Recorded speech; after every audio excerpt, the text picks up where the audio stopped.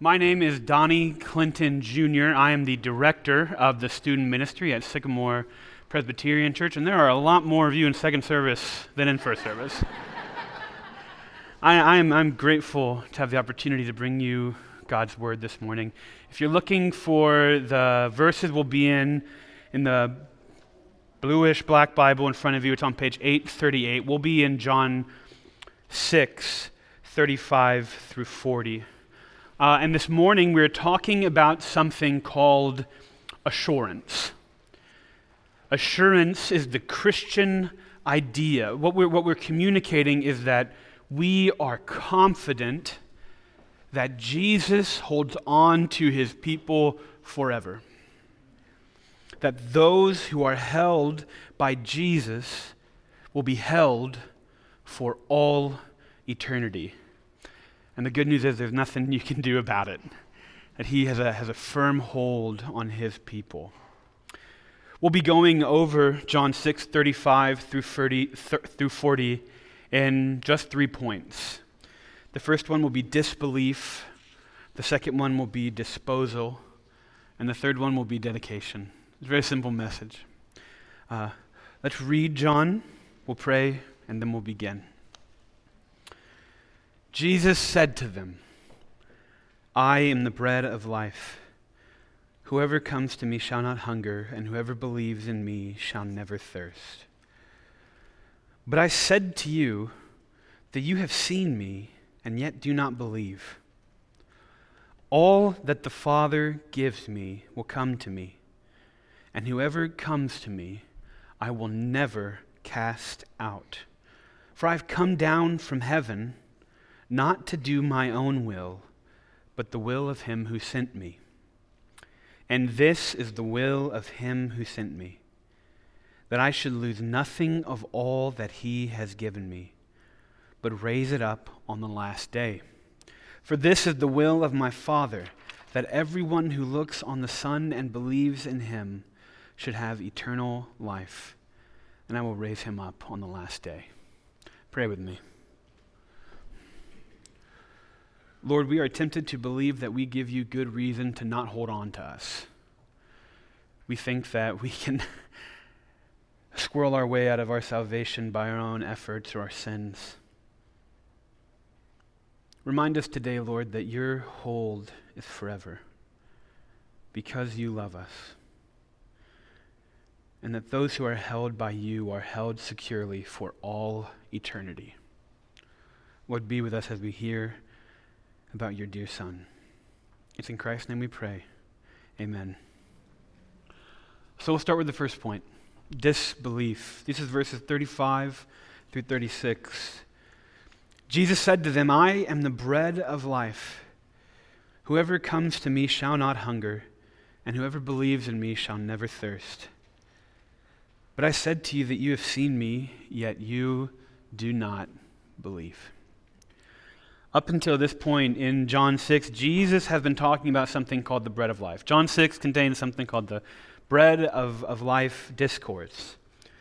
And it's been in reference, this part of the conversation, to something called manna in the desert.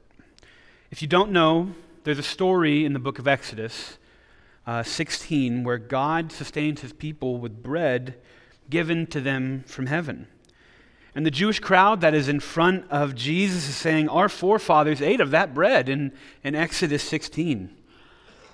But in this conversation, Jesus is saying, well, there's a better bread.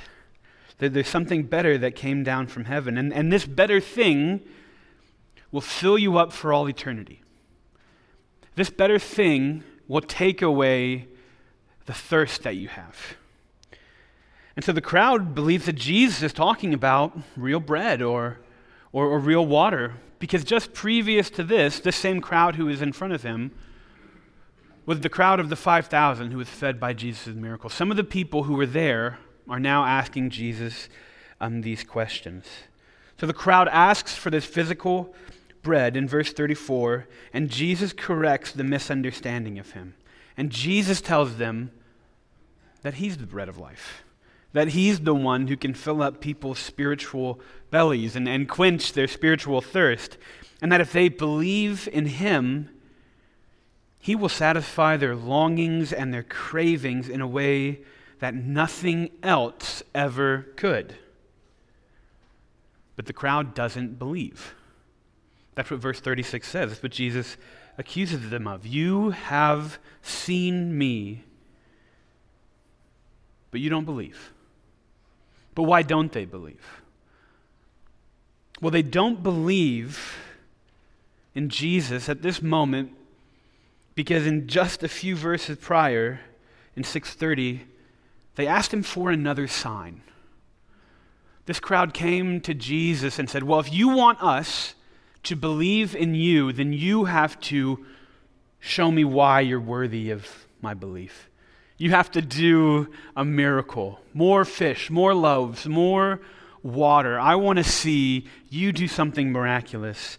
Then I will believe in you. They want proof.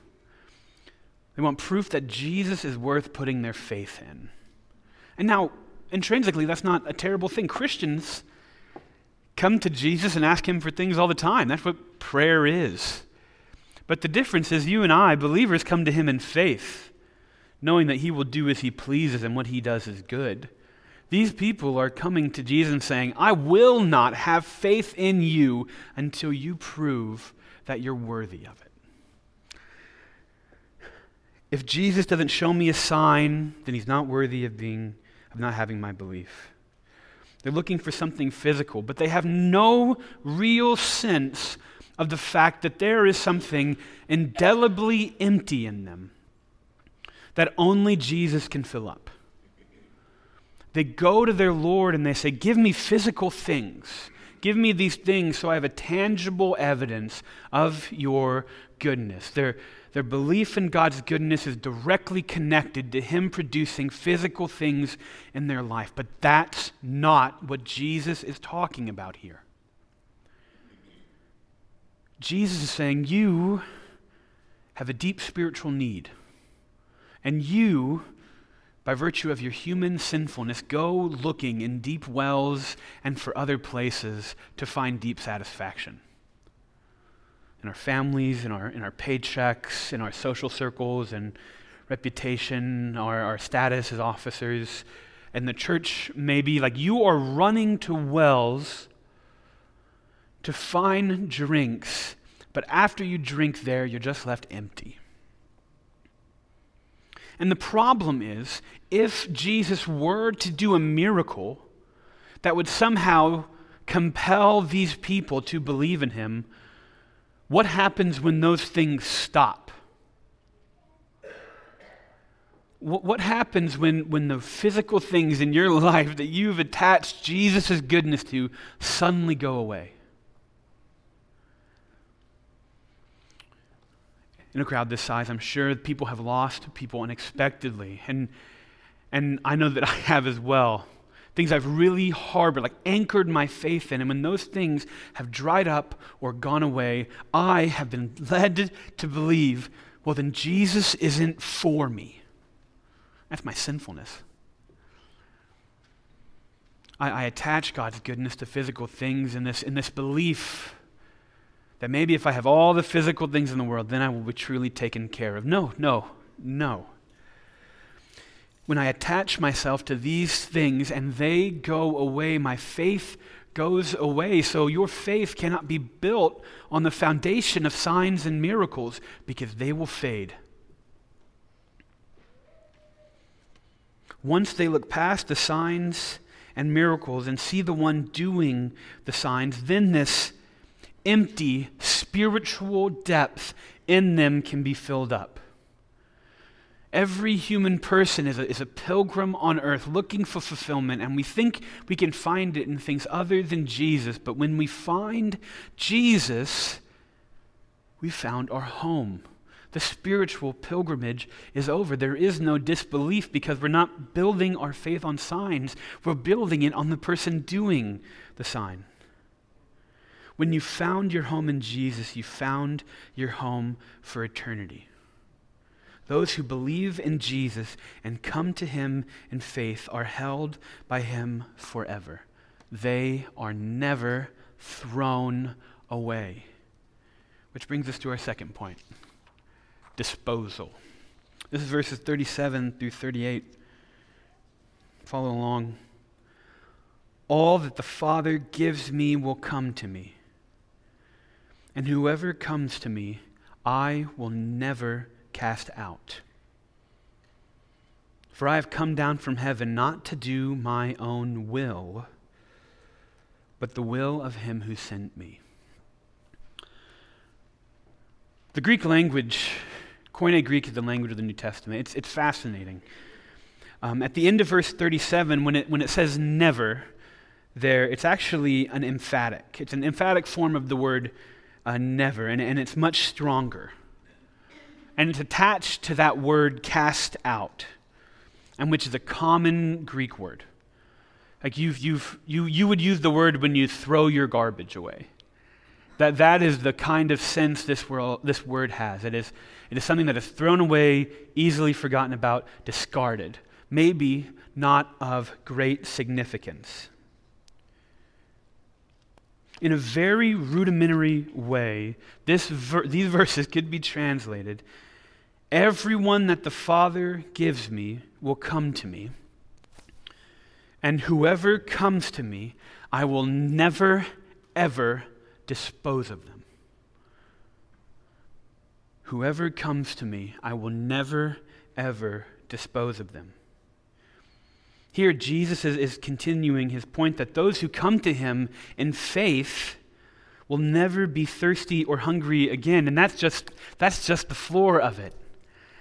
It's much more than that, more than never being hungry, spiritually speaking, or never being thirsty. Jesus will hold on to his people forever. They will be secure forever, never thrown away. But even as I was reading that, it's like, well, why wouldn't Jesus throw me away? Why wouldn't Jesus dispose of me? Well, it's because Jesus is doing the will of God. It's called the economy of salvation. Salvation is Trinitarian insofar as God is the one who says who will be saved. Jesus is the one who secures that salvation in a sacrifice and resurrection. And the Holy Spirit, God's helper, Jesus' helper, applies that salvation to us. The one who says that we are secure for all eternity, God has sent his Son to earth to demonstrate for you and for me that those who have faith in Jesus will never be thrown away. And the language of I will never dispose of them is fascinating because we live in a time where it's easy to throw people away. It's easy to dispose of them. When someone popular does something wrong or they transgress a cultural line, culture cancels them. They're forgotten about. They're cast away. Their whole empires are burnt down. The response from mainstream culture to people who do things wrong in the public eye is that they deserve punishment.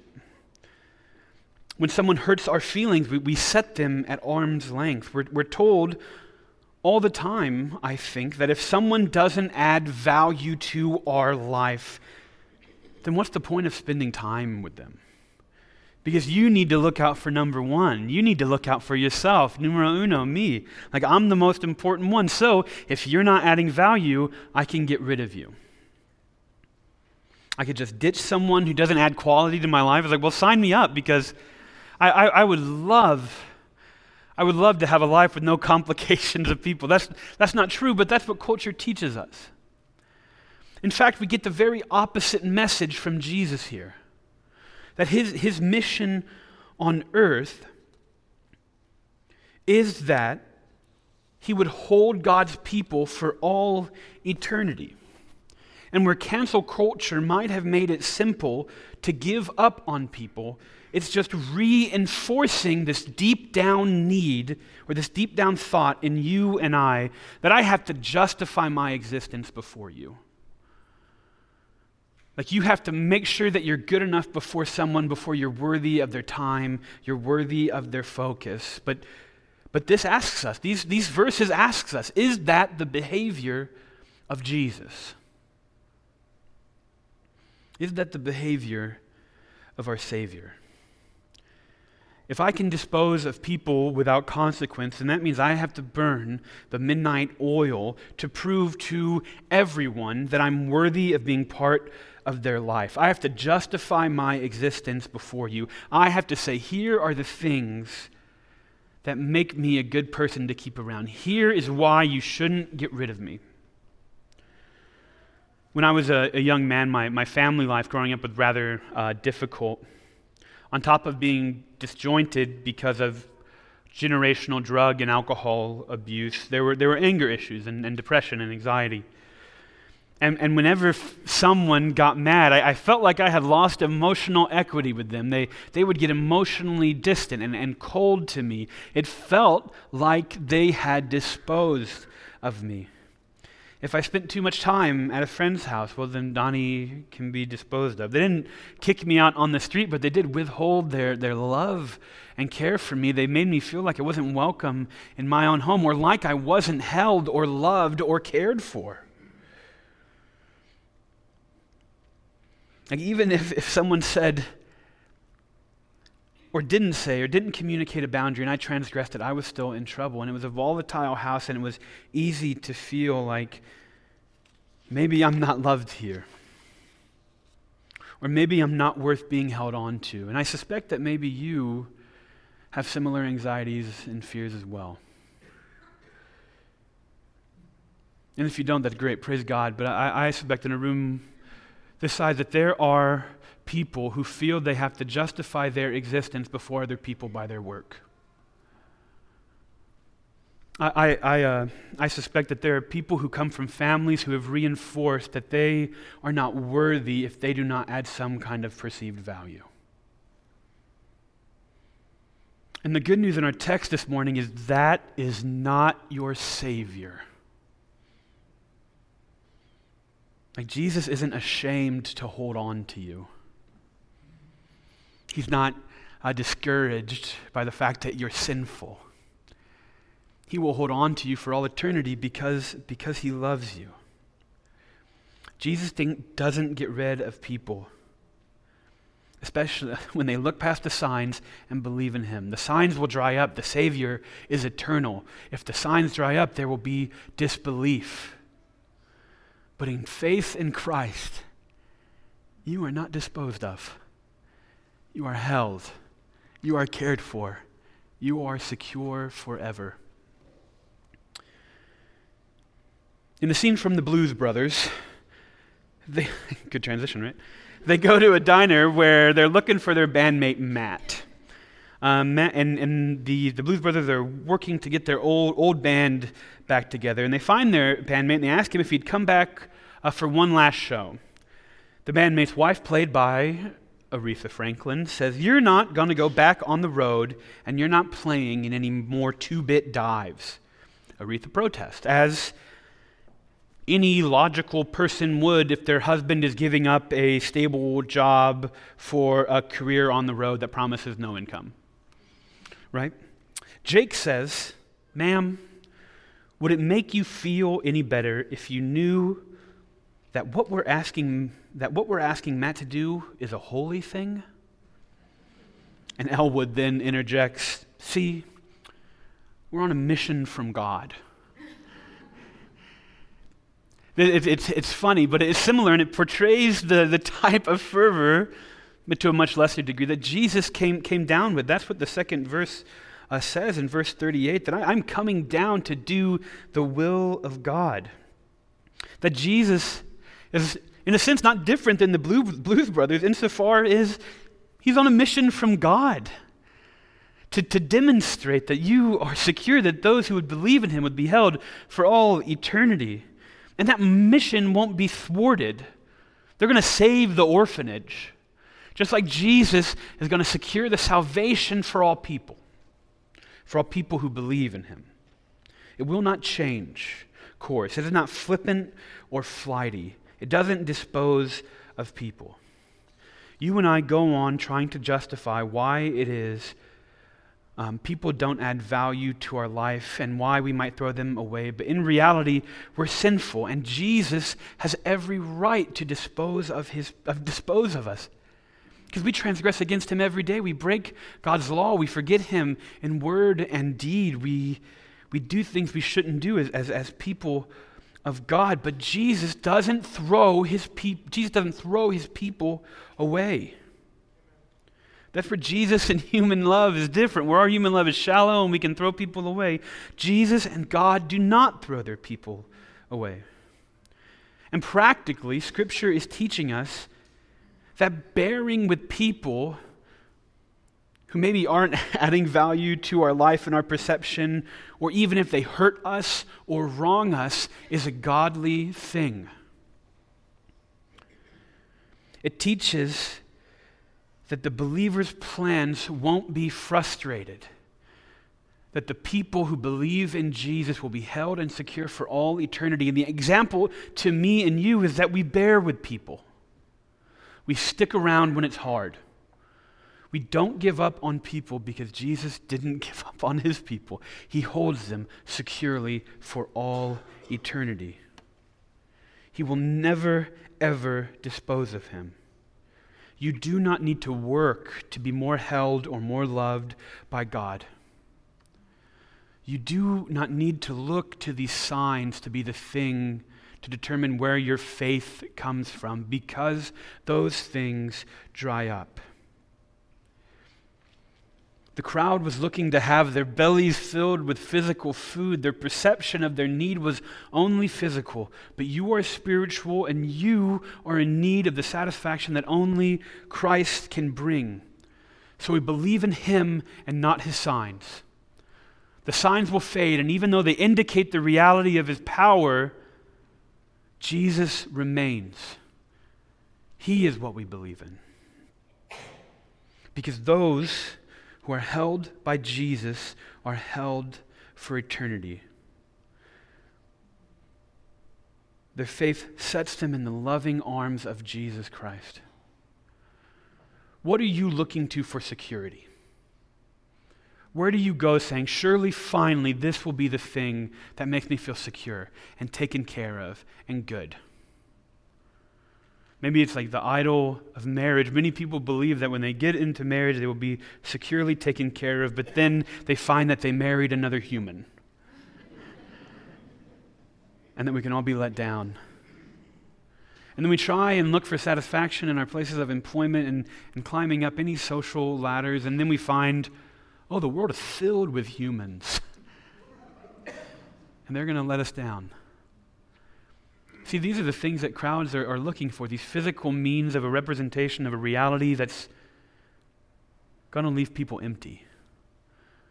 And so Jesus says, don't go to the empty things. Come to me. I will fill your spiritual bellies. I will quench spiritual thirst because I'm dedicated to you. Which brings us to our final point. This is dedication in verses 39 through 40. These are Jesus' words. And this is the will of him who sent me, that I should lose nothing of all that he has given me, and raise it up on the last day. For this is the will of my Father, that everyone who looks on the Son and believes in him should have eternal life, and I will raise him up on the last day. The word will in this, discussing God's will, can also be translated desire. It speaks of a dedication on God's behalf to his broken people. That dedication is perfectly realized and personified in Jesus Christ and his going to the cross. He is dedicated to you and to me and to securing us for eternity, and it's not by any works that you have done. It is because he has loved you and chose you before all eternity. These verses are communicating that the whole point of Jesus stepping down from heaven and becoming a human was not to do his own will, but the will of his Father. It is God's will that the Son should lose nothing. No individual that is given to Jesus will be lost. Look with me at verse 40 again. This is the will of my Father, that everyone who looks on the Son and believes in him should have eternal life, and I will raise him up on the last day. You see, the language goes from everyone who looks on him, this corporate idea of the church, like being saved in the election of God, to the finite, to the small. I will raise him up. That's a singular in Greek. It goes from this big church, absolutely the whole church will be saved. But if you have faith in Jesus Christ, you personally are saved. You personally are in this mind of Christ. You personally are held by him. He is dedicated to his people. But we can't just look at Jesus. We have to believe in Jesus. We have to look on the Son and believe that he has purchased our salvation, that he has answered for these deep spiritual needs. But this crowd has looked on him and not believed. There are people in your life, in my life, who can hear about all of the beauty of Jesus, and at the end of the day, they will not come to faith. There is a willful disobedience against following and believing in God in this crowd.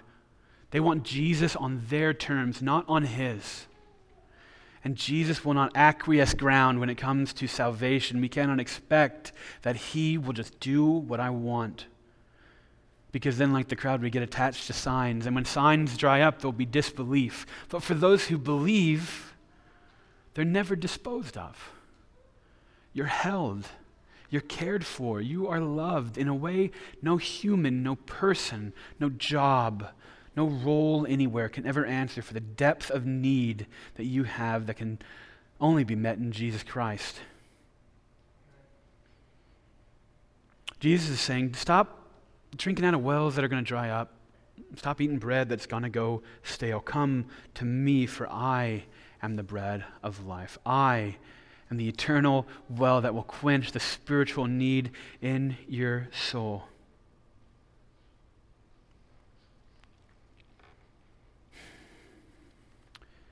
Forgive me. There's a depth of beauty to this that is incredible. We see it most beautifully displayed in the cross. If you are doubting this morning, does Jesus love me?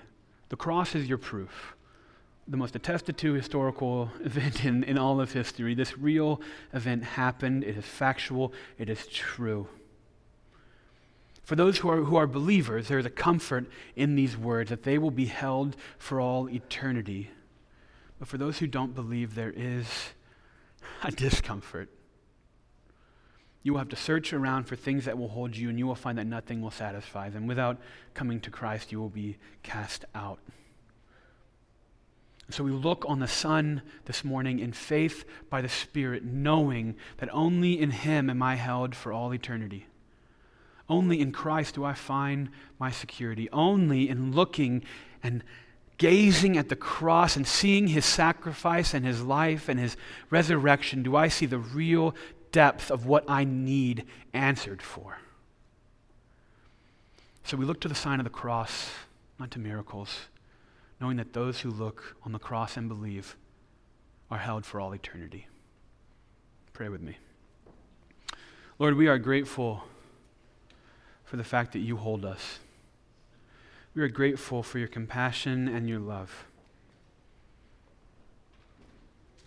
We run to things looking for the depth of satisfaction that only you provide. Lord, convince us that we are only running to empty wells, that we are looking for meaning under rocks that have nothing.